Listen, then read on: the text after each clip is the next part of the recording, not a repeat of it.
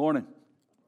It's good to see you this morning. Turn with me, if you will, to Matthew chapter 5. Matthew chapter 5 as we continue looking at the Beatitudes in our journey through the Sermon on the Mount.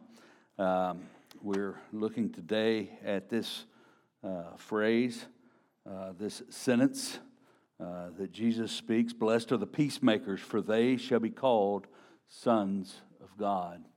There's a great need for peacemakers, and we need to ask the question, what does that mean?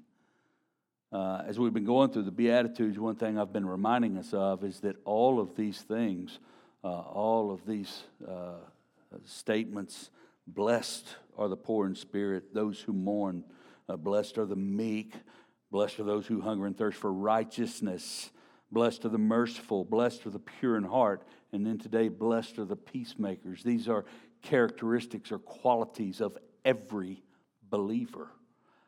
These are not pick and choose qualities. We can't choose to be pure in heart and not be a peacemaker. All right, these are things that God works in us as believers in Jesus Christ, and He makes us more and more like Himself. It's a beautiful thought that God could take the likes of myself and the likes of you and turn us into faithful, God-fearing believers who long to meet these qualifications, long to meet each one of these things. I'm not saying that we're perfect and that we do all these things always the way we ought. But I am saying that these are qualities that are in us and are increasing as believers in Jesus Christ. What does it mean to be a peacemaker? That's the question on us today as we think about it. The first thing that I want to consider and look at, though, is Romans chapter 5. It says something there in Romans chapter 5 that I think plays a role in this statement. It says in 5:1, "Therefore, since we have been justified by faith, we have peace with God through our Lord Jesus Christ." Peace with God. The implication of that, and it's explicit in other places, is that we were enemies of God, that we had to have peace made for us. We did not seek peace with God, but instead God delivered peace with Himself to us through His Son, Jesus Christ. What a beautiful thought that God has loved us in this way, and through justification by faith, we have peace with God. We are no longer enemies of God. Well, something about those who have come to peace with God, they themselves become peacemakers. And I want us to consider what that means today. Certainly, first and foremost, I want us to see that we are peacemakers and that we are making peace as witnesses, as those who make known the gospel of Jesus Christ. And so I want us to see that first today. Secondly, I want us to see that as peacemakers, we are making peace as members of the body of Christ. There is a unity, a bond, if you will, that exists between us as believers in Jesus Christ. It's the bond of the Spirit. It's the bond of peace that is wrought by the Spirit of God. And so that we are at peace with one another and other fellow believers in Jesus Christ. So making peace as members of the body of Christ. And then thirdly, I want us to see as peacemakers that we are making peace as children of God. What I mean by this, and you'll see as I unfold it a little bit later on, is that we are to live at peace with all men as much as it depends on us. And we'll talk about that in a moment, because we know that peace is not always possible among us. Peace is not always possible because of the sinful flesh that we live in, and because of our own unwillingness to live at peace. And so I want us to see and consider those things. But this is something that is important to me. I mean, I tell you, many of y'all have heard at least bits and pieces of my testimony and know that by nature I am not a peacemaker. By nature I am violent. By nature that is my bent. My bent is to pay back whoever brings harm to me. My nature is not to live at peace with God, but to live separate from God. That is what I do by nature. That's who I am by nature. But because of what God has done in me, He has changed me into a person who does long for peace. Isn't that great? I love that each one of us have testimonies like that. That by our nature we are not peacemakers. Something else I want to point out here, however, it says there, blessed are the peacemakers, for they shall be called sons of God. They are children of God. They will have a title, a name. They are children of the living God. Well, something about children that we want is we want our children to emulate us, at least the good things. You know, it seems as a parent you grow up and your kids, no matter how hard you try, they always tend to imitate the things you don't want them to imitate about yourself. Anybody else have that issue?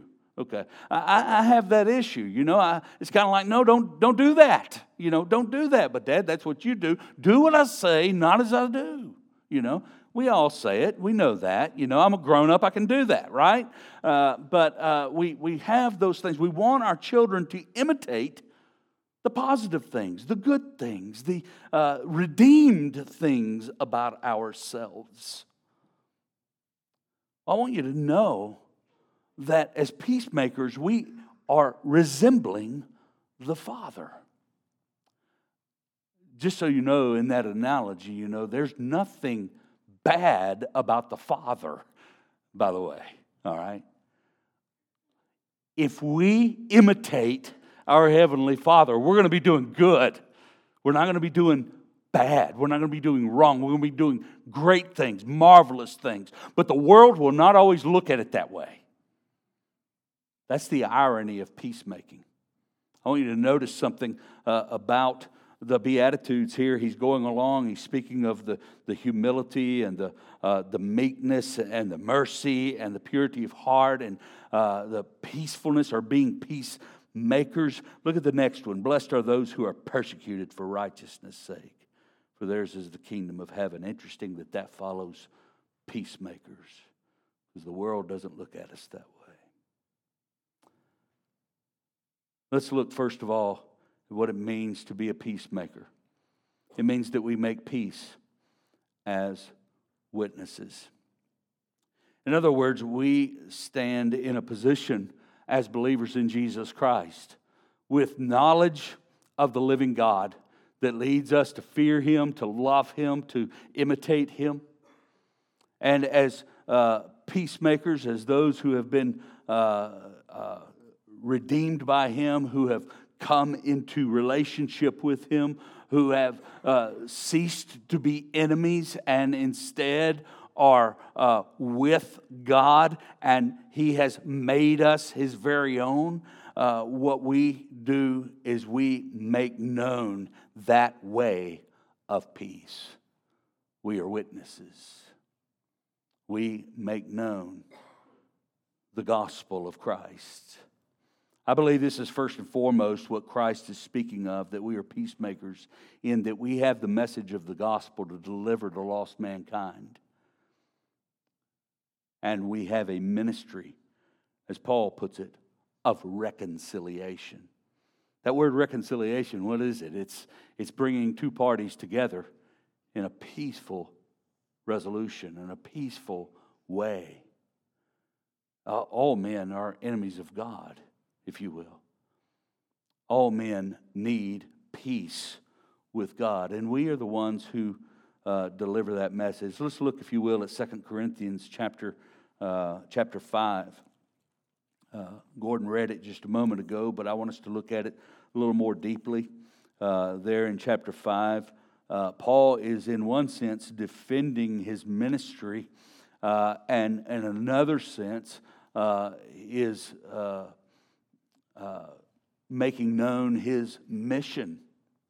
And that's something we all need to understand, is that this being peacemakers is a purpose in our life.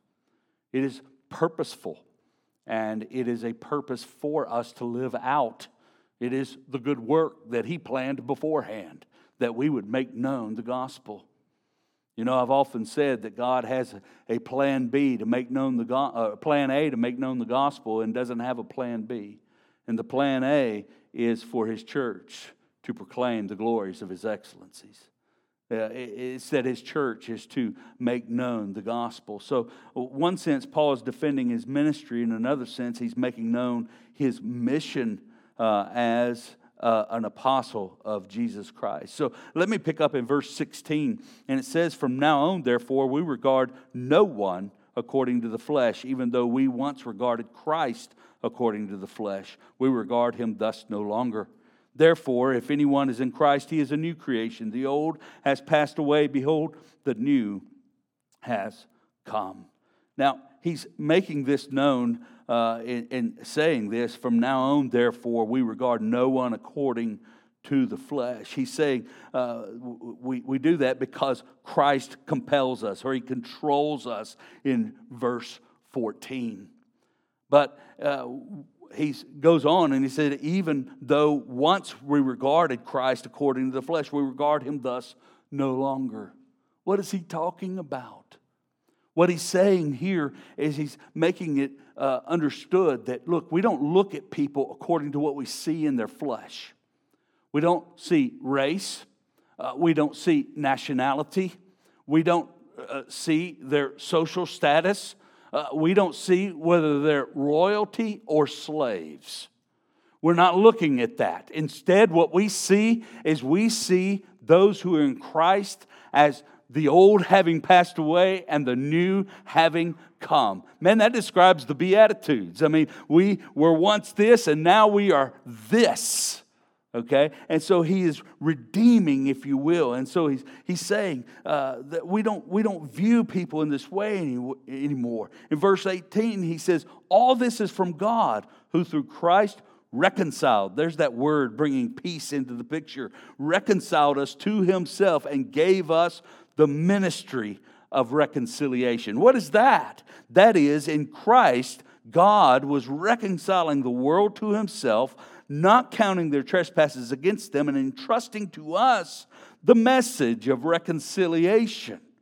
So what do I do as a result of that? Verse 20, "Therefore we are ambassadors for Christ, God making His appeal through us. We implore you on behalf of Christ, be reconciled to God. For our sake He made Him to be sin who knew no sin, so that in Him we might become the righteousness of God." Did you hear that? He understands his role. He understands his purpose. He's an ambassador for Christ. All right? He sees that is primary in his ministry and in the calling that God has placed on him. I am making known the gospel. You know, that is the responsibility of every believer. It's not merely the responsibility of the preacher who stands in the pulpit, nor the missionary who goes all the way across the world. It's the responsibility of every believer to proclaim the gospel of Jesus Christ, to share the gospel with people on a regular basis, to make known to them, you know what? The bent of your life is towards sin, and I want you to know something. That's going to lead to destruction. But there is a way. It is the way of the Lord. And it is through Jesus Christ that He will give you life. And that life abundant, that life full. Not that everything goes right, but that everything in Him is found to be worthy of praise to Him. You know, something that we don't often think of is the struggles of life are something that God plans out for us. You know, as those who have been redeemed, and Paul would probably give this same counsel, the struggle that we face, the struggles in this life. Often people think of the Christian life as, you know, I become a Christian and everything gets good for me. Well, put that up to Paul and say, you know, how did everything go for you when you became Christian? Well, you know, as I would come into the city, you know, I'd always first go to the synagogue, but hopefully I'd be able to pass by the jail to see what the conditions were because I knew my next step was there. You know, it's a struggle. But the struggles of life, the struggles that we face as believers in Jesus Christ, God even takes that and uses it to cause us to endure. That's sweet. I mean, every struggle that we face, we can know this about Him. That when there's no peace in our life, God's even working through that to cause us to be peacemakers, to cause us to respond as children of God. Paul's saying here, you know what, I've got all this stuff, and I know you don't agree with everything that I say, but Paul is telling them, I want you to know, we have a ministry of reconciliation, and we're going to fulfill that ministry. And for every one of us, we have that ministry to fulfill. I want to give us a couple of thoughts about how we fulfill that. And one of those ways is to make sure that we have the gospel on our lips and in our heart always. One thing we need to do is make sure that we're preaching the gospel to ourselves, reminding ourselves how sinful we are, reminding ourselves of how bad we were before He changed us, reminding ourselves that we are in need of faith today, of repentance today, reminding ourselves that we are in need of His grace today. Man, that's one of the things that we start with in terms of making known the gospel, is making sure that we understand the gospel, that we are in desperate need of it every single day. Another thing I think I want to encourage you toward in terms of being a peacemaker and living out the ministry of reconciliation. So often, I tell you what, I grew up in the ministry as a 25, 26, 27-year-old punk, really. And I grew up cutting my teeth on evangelism training called Continuing Witness Training. Man, we went out to people, and we shared the gospel with people. We had this little outline, and the aim of that course was that outline would become your very own. It wouldn't be something that sounded like you were going rote every time that you shared the gospel. But it taught doctrine. It taught the doctrine of salvation. It taught all these different things. And so I cut my teeth on that. And I got a picture very early in my ministry that evangelism was all about engaging people wherever you were, no matter what. Going up, cold calling on doors and things like that. Let me tell you something. I knocked on some doors, and there's some characters in that neighborhood that answered the door that would kind of strike some fear in your heart, I was faithful to do that for years, just going throughout that neighborhood. Man, I'd be in a store or something, and I'd see somebody, and man, nobody was safe in my zone, I had a radar that went out. You know how radar goes out, and it can pick up planes at a great distance? Man, nobody was safe. I don't care where you were, you were in Walmart or something like that. I'd get into a conversation with people. I witnessed to one of my professors out at the community college one time, and it offended her terribly, because I was telling her what she needed in her life, and all these things. And so we think of evangelism as that at every opportunity, in every circumstance, we share the gospel with people. It's not just that. There's some people who are gifted in that, some people who engage well, but not everybody is. As a matter of fact, for some of you, that's not even the first step of evangelism you should be taking. You definitely should know the gospel and know that you need it still. So there's a couple of things. First of all, if you're going to evangelize people, if you're going to introduce them to the one that they are an enemy of, the living God, can I encourage you to do something? Invite them to read the Bible with you. That's it. Just do that. Take them through the Gospel of Mark or the Gospel of John. Take them through the letter of Paul to the Ephesians or through 1 John. Sit down and read the Bible with them. That's evangelism. Man, that nothing, no one can make known the Word of God better than the Word of God. No one. You're not that skilled. The Word of God can make the Word of God known better than anybody. And so, sit down and read the Bible with someone, with your neighbor, with your friend, with an associate at work. Sit down and read the Bible with them. That's evangelism. It's everyday evangelism. Secondly, I look out and I praise God for something. I just do it all the time in my prayer for you and in my praise to God and in my thankfulness to God. We have so many young families with young children in this church.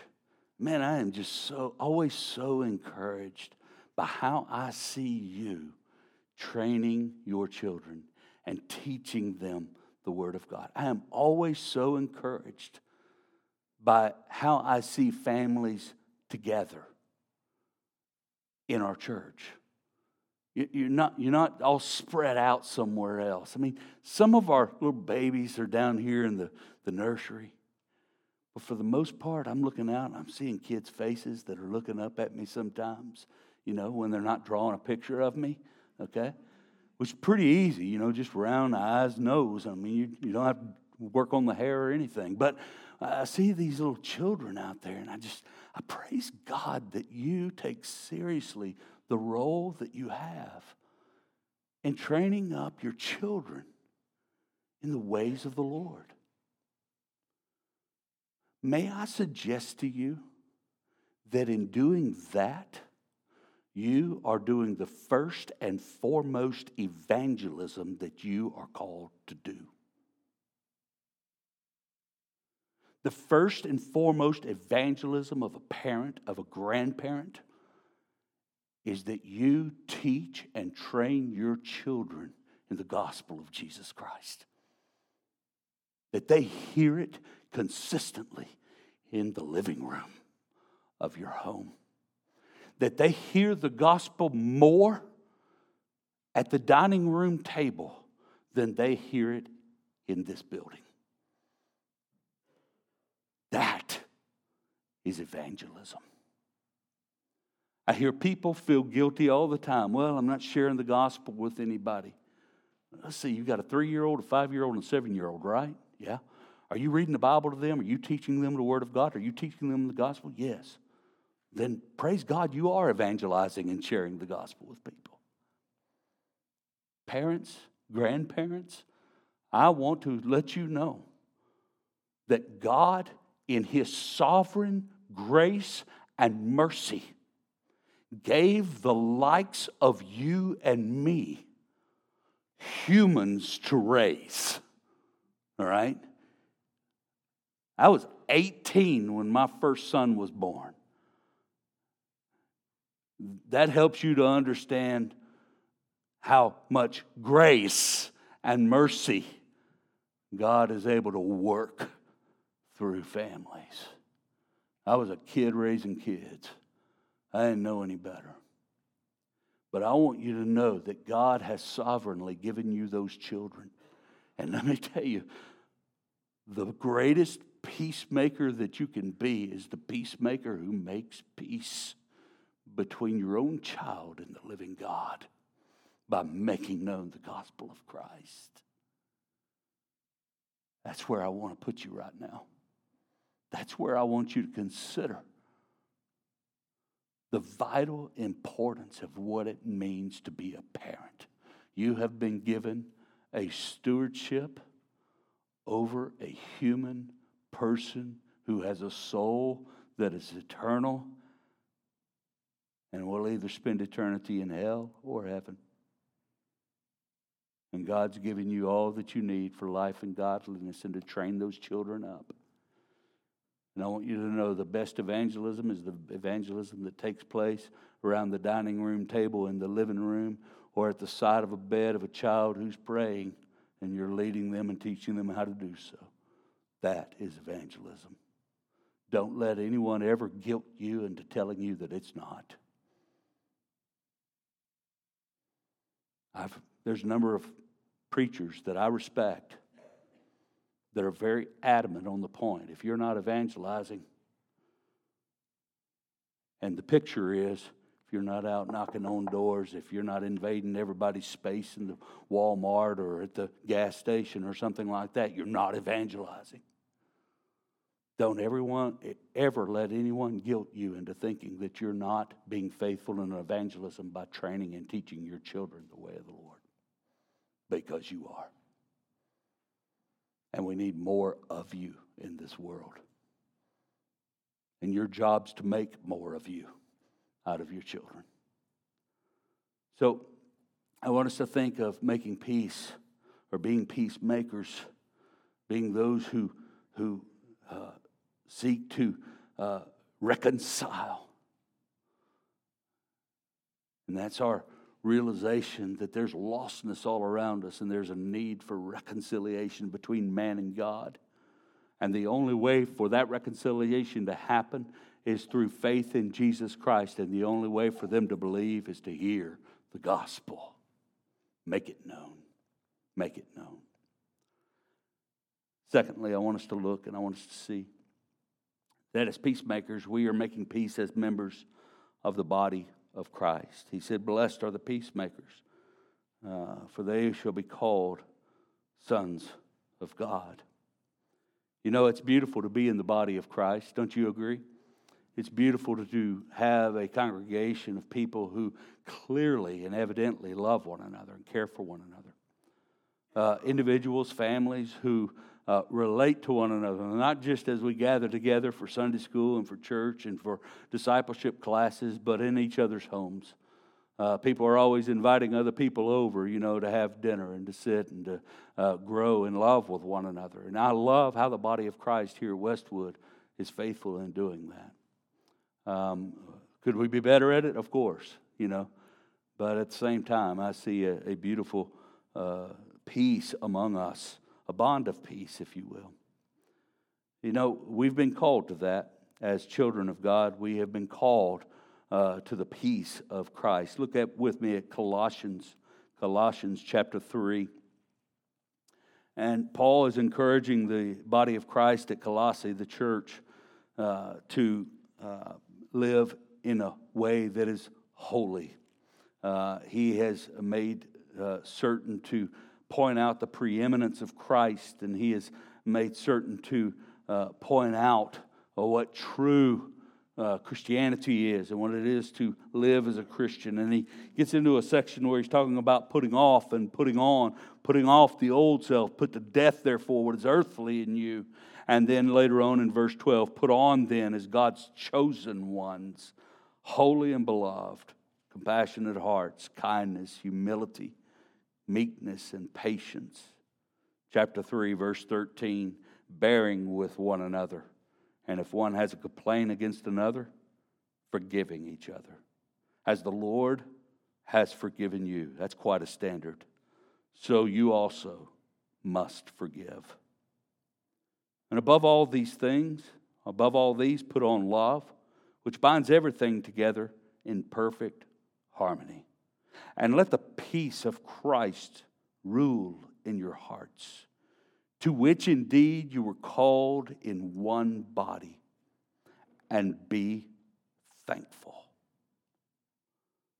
We'll stop right there for a moment. I want us to see that we have been called to the peace of Christ. There's no peace that's greater than that. When we talk about peace, sometimes what we talk about is the absence of conflict. Well, there's not always the absence of conflict, even if you're in Christ. But I want you to know, if you're in Christ, there's always the peace of Christ. And it outpaces the conflict that we find in this world. I want us to notice that the harmony of fellowship among believers is to have a priority in our lives. There's to be a priority of having peace among one another as the people of God. We are to agree with one another and to help one another. And we don't always agree on everything, okay? There are some things that, even in terms of what Scripture reveals to us, that we will have a slightly different interpretation on some of the more peripheral things in interpretation. But we don't come at each other with daggers, as a result of that. Instead, what we do is we embrace one another and say, I don't agree with you on that, but I love that you're my brother in Christ. And we recognize that there's not a massive difference between us. If we disagree on peripheral things, we always agree on this thing right here, that Jesus Christ, He is Lord. And there is no other name under heaven by which we must be saved except for the name of Jesus. We can agree on that. We won't always agree on everything that there is to agree on, but I want you to know something, that we are called to make fellowship among and harmony of fellowship among believers a priority. We're to strive for it. We're to seek it. We're to maintain it as believers in Jesus Christ. And I want you to know, as a pastor of a church, that is not easy by a long shot. It ain't easy. It is not easy to maintain that. And I want you to know there's not one man alive that can maintain the peace, the harmony within the body of Christ. Not one man who can make that happen. It's all reliant upon the Spirit of God. It's all reliant upon the people of God, letting the Word of Christ dwell in us richly. You see, this is accomplished by us not putting forward our own opinions on particular things. It's accomplished by putting forward the Word of God among us. It's making sure that our everything that we do and how we live and how we respond to one another, how we function as the body of Christ, it's dependent upon us functioning as the body of Christ according to what the Word says, not according to our whims and opinions.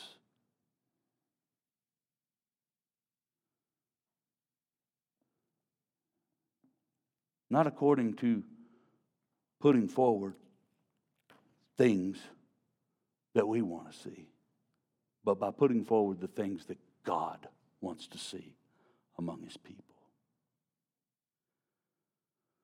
We're to strive for peace and seek it, and it's not always easy.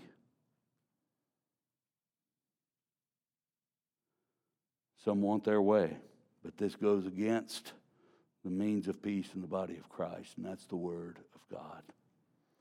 We are to, as the body of Christ, present mutual encouragement to one another, admonition, worship, prayer for one another. You say, well, where are you getting that? This is the stuff that maintains the peace and the harmony among a body, is that we're devoted to encouraging one another and praying for one another and loving one another. Rick, where's that coming from? Right there. It says, let the word of Christ dwell in you richly, teaching and admonishing one another in all wisdom, singing psalms. In other words, so the word of God is key to the peace and us being peacemakers among the body. Singing psalms and hymns and spiritual songs with thankfulness in your hearts to God. Did y'all hear that? Man, one of the things that we need to understand is that when we gather together, and even when we gather together in homes, when you have another family over, one of the things that we ought to be doing is encouraging one another and cautioning. That's an admonition, by the way. That's a word. Use admonition in a sentence sometime this week, with somebody who's not a church member. All right? You use the word admonition. It means caution. Let me caution you. As believers, that's something that we do, right? Let me caution you. Let me help you to see something you might not be seeing. I don't mean it as an insult. I do it all the time, though. As a pastor, I listen to people and I hear what they're saying, and it just comes out of me sometimes. This caution.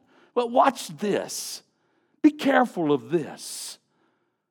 Man, I hear the temptation could be there for this. Sometimes they're not asking for it, but I just have it in me to do it, and you do too. We're to encourage, and caution one another. And we're to worship and to pray for and with one another.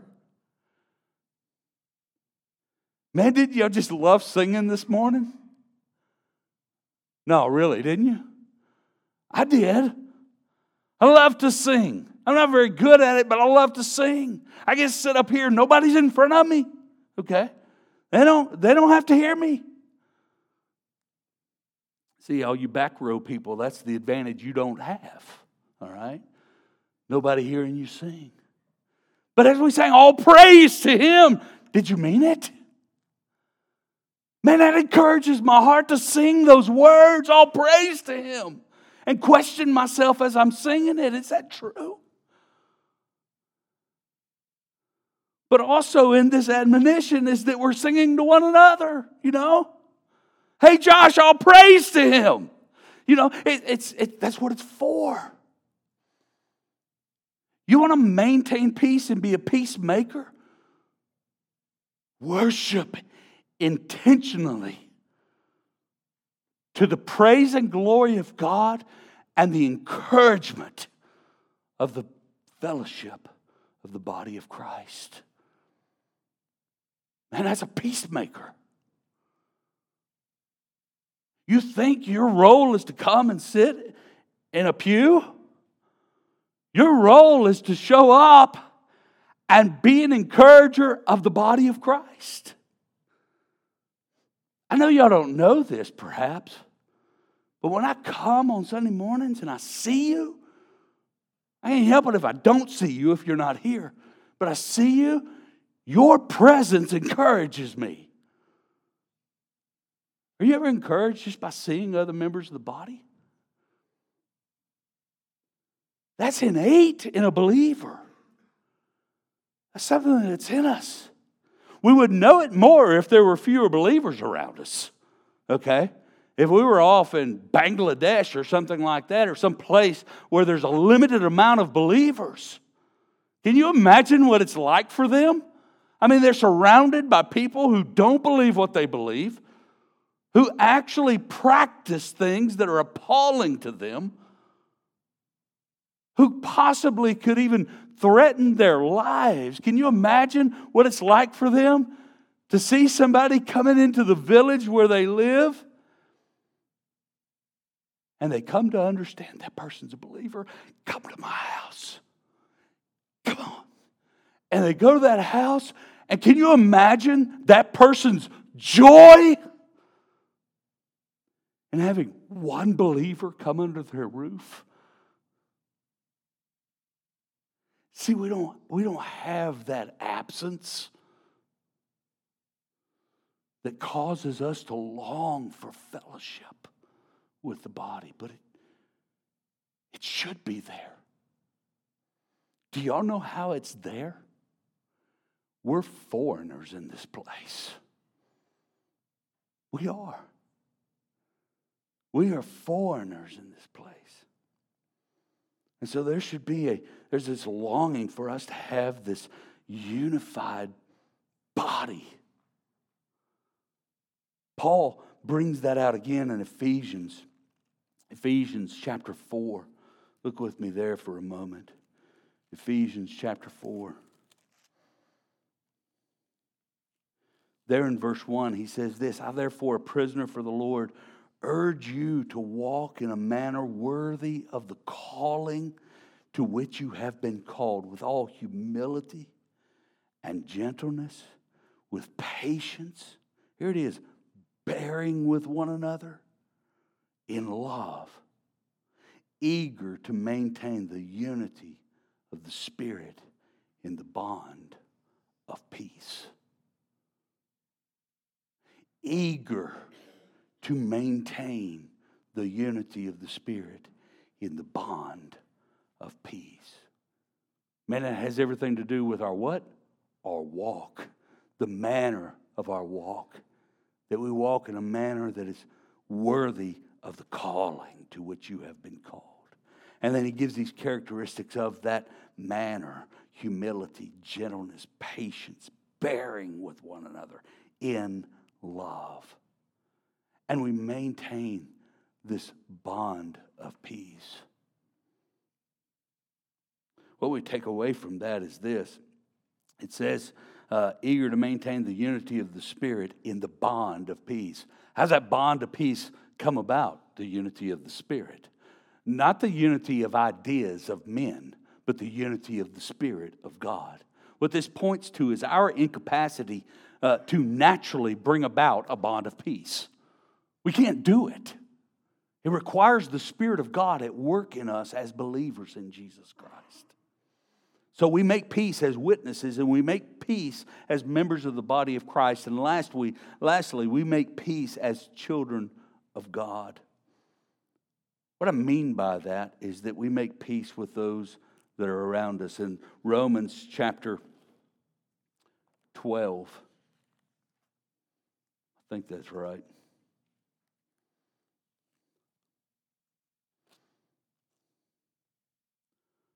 Romans chapter 12. Look with me, if you will, at beginning in verse 14.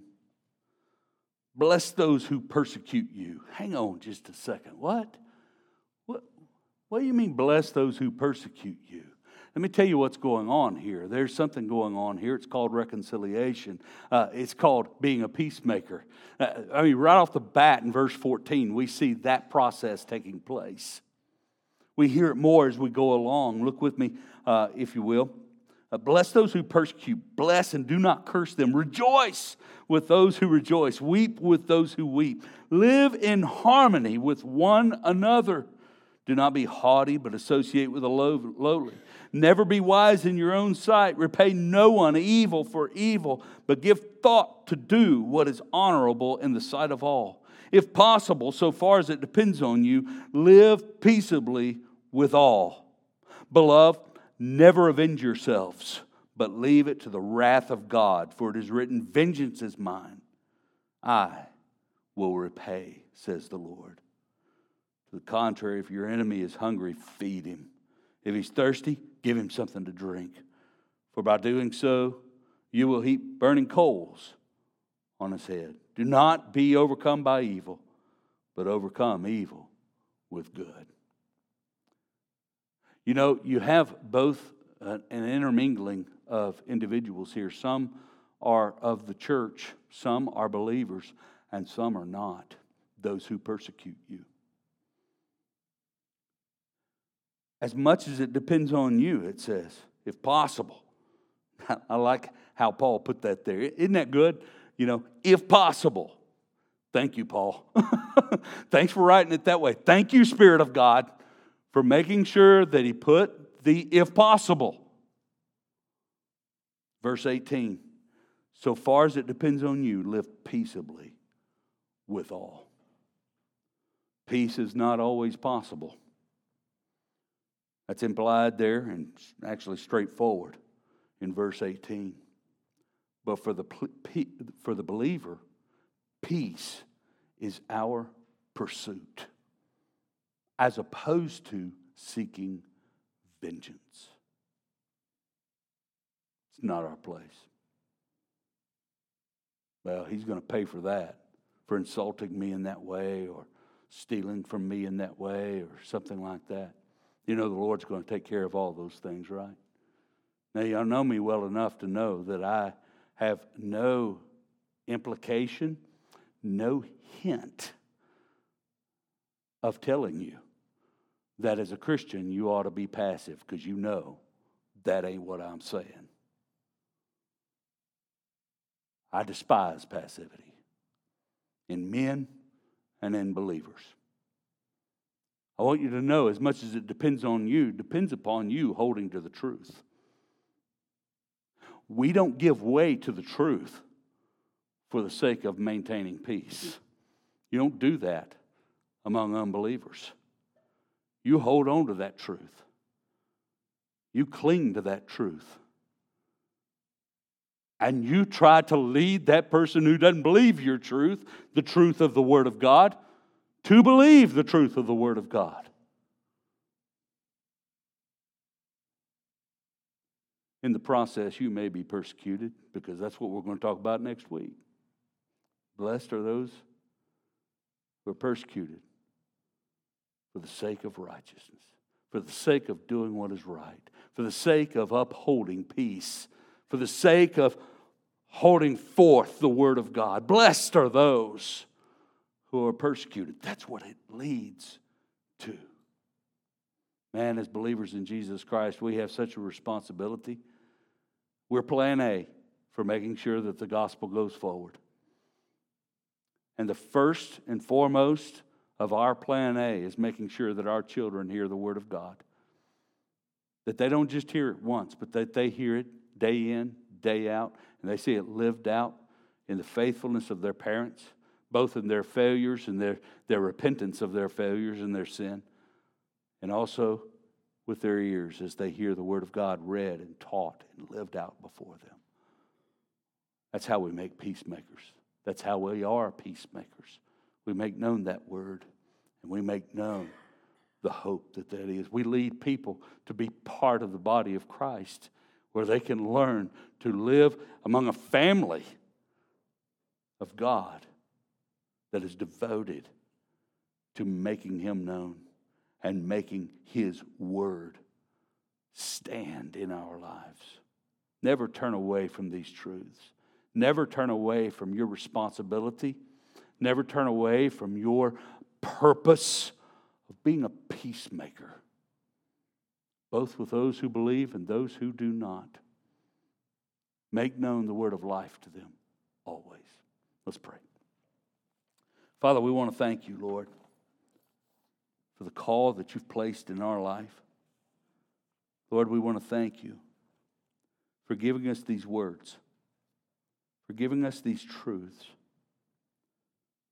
And Father, what we ask for is we ask, Lord, for the boldness, the strength, Lord, spiritual strength that comes from you to stand firm on your word and to not back down, Lord, to not step away from the truth,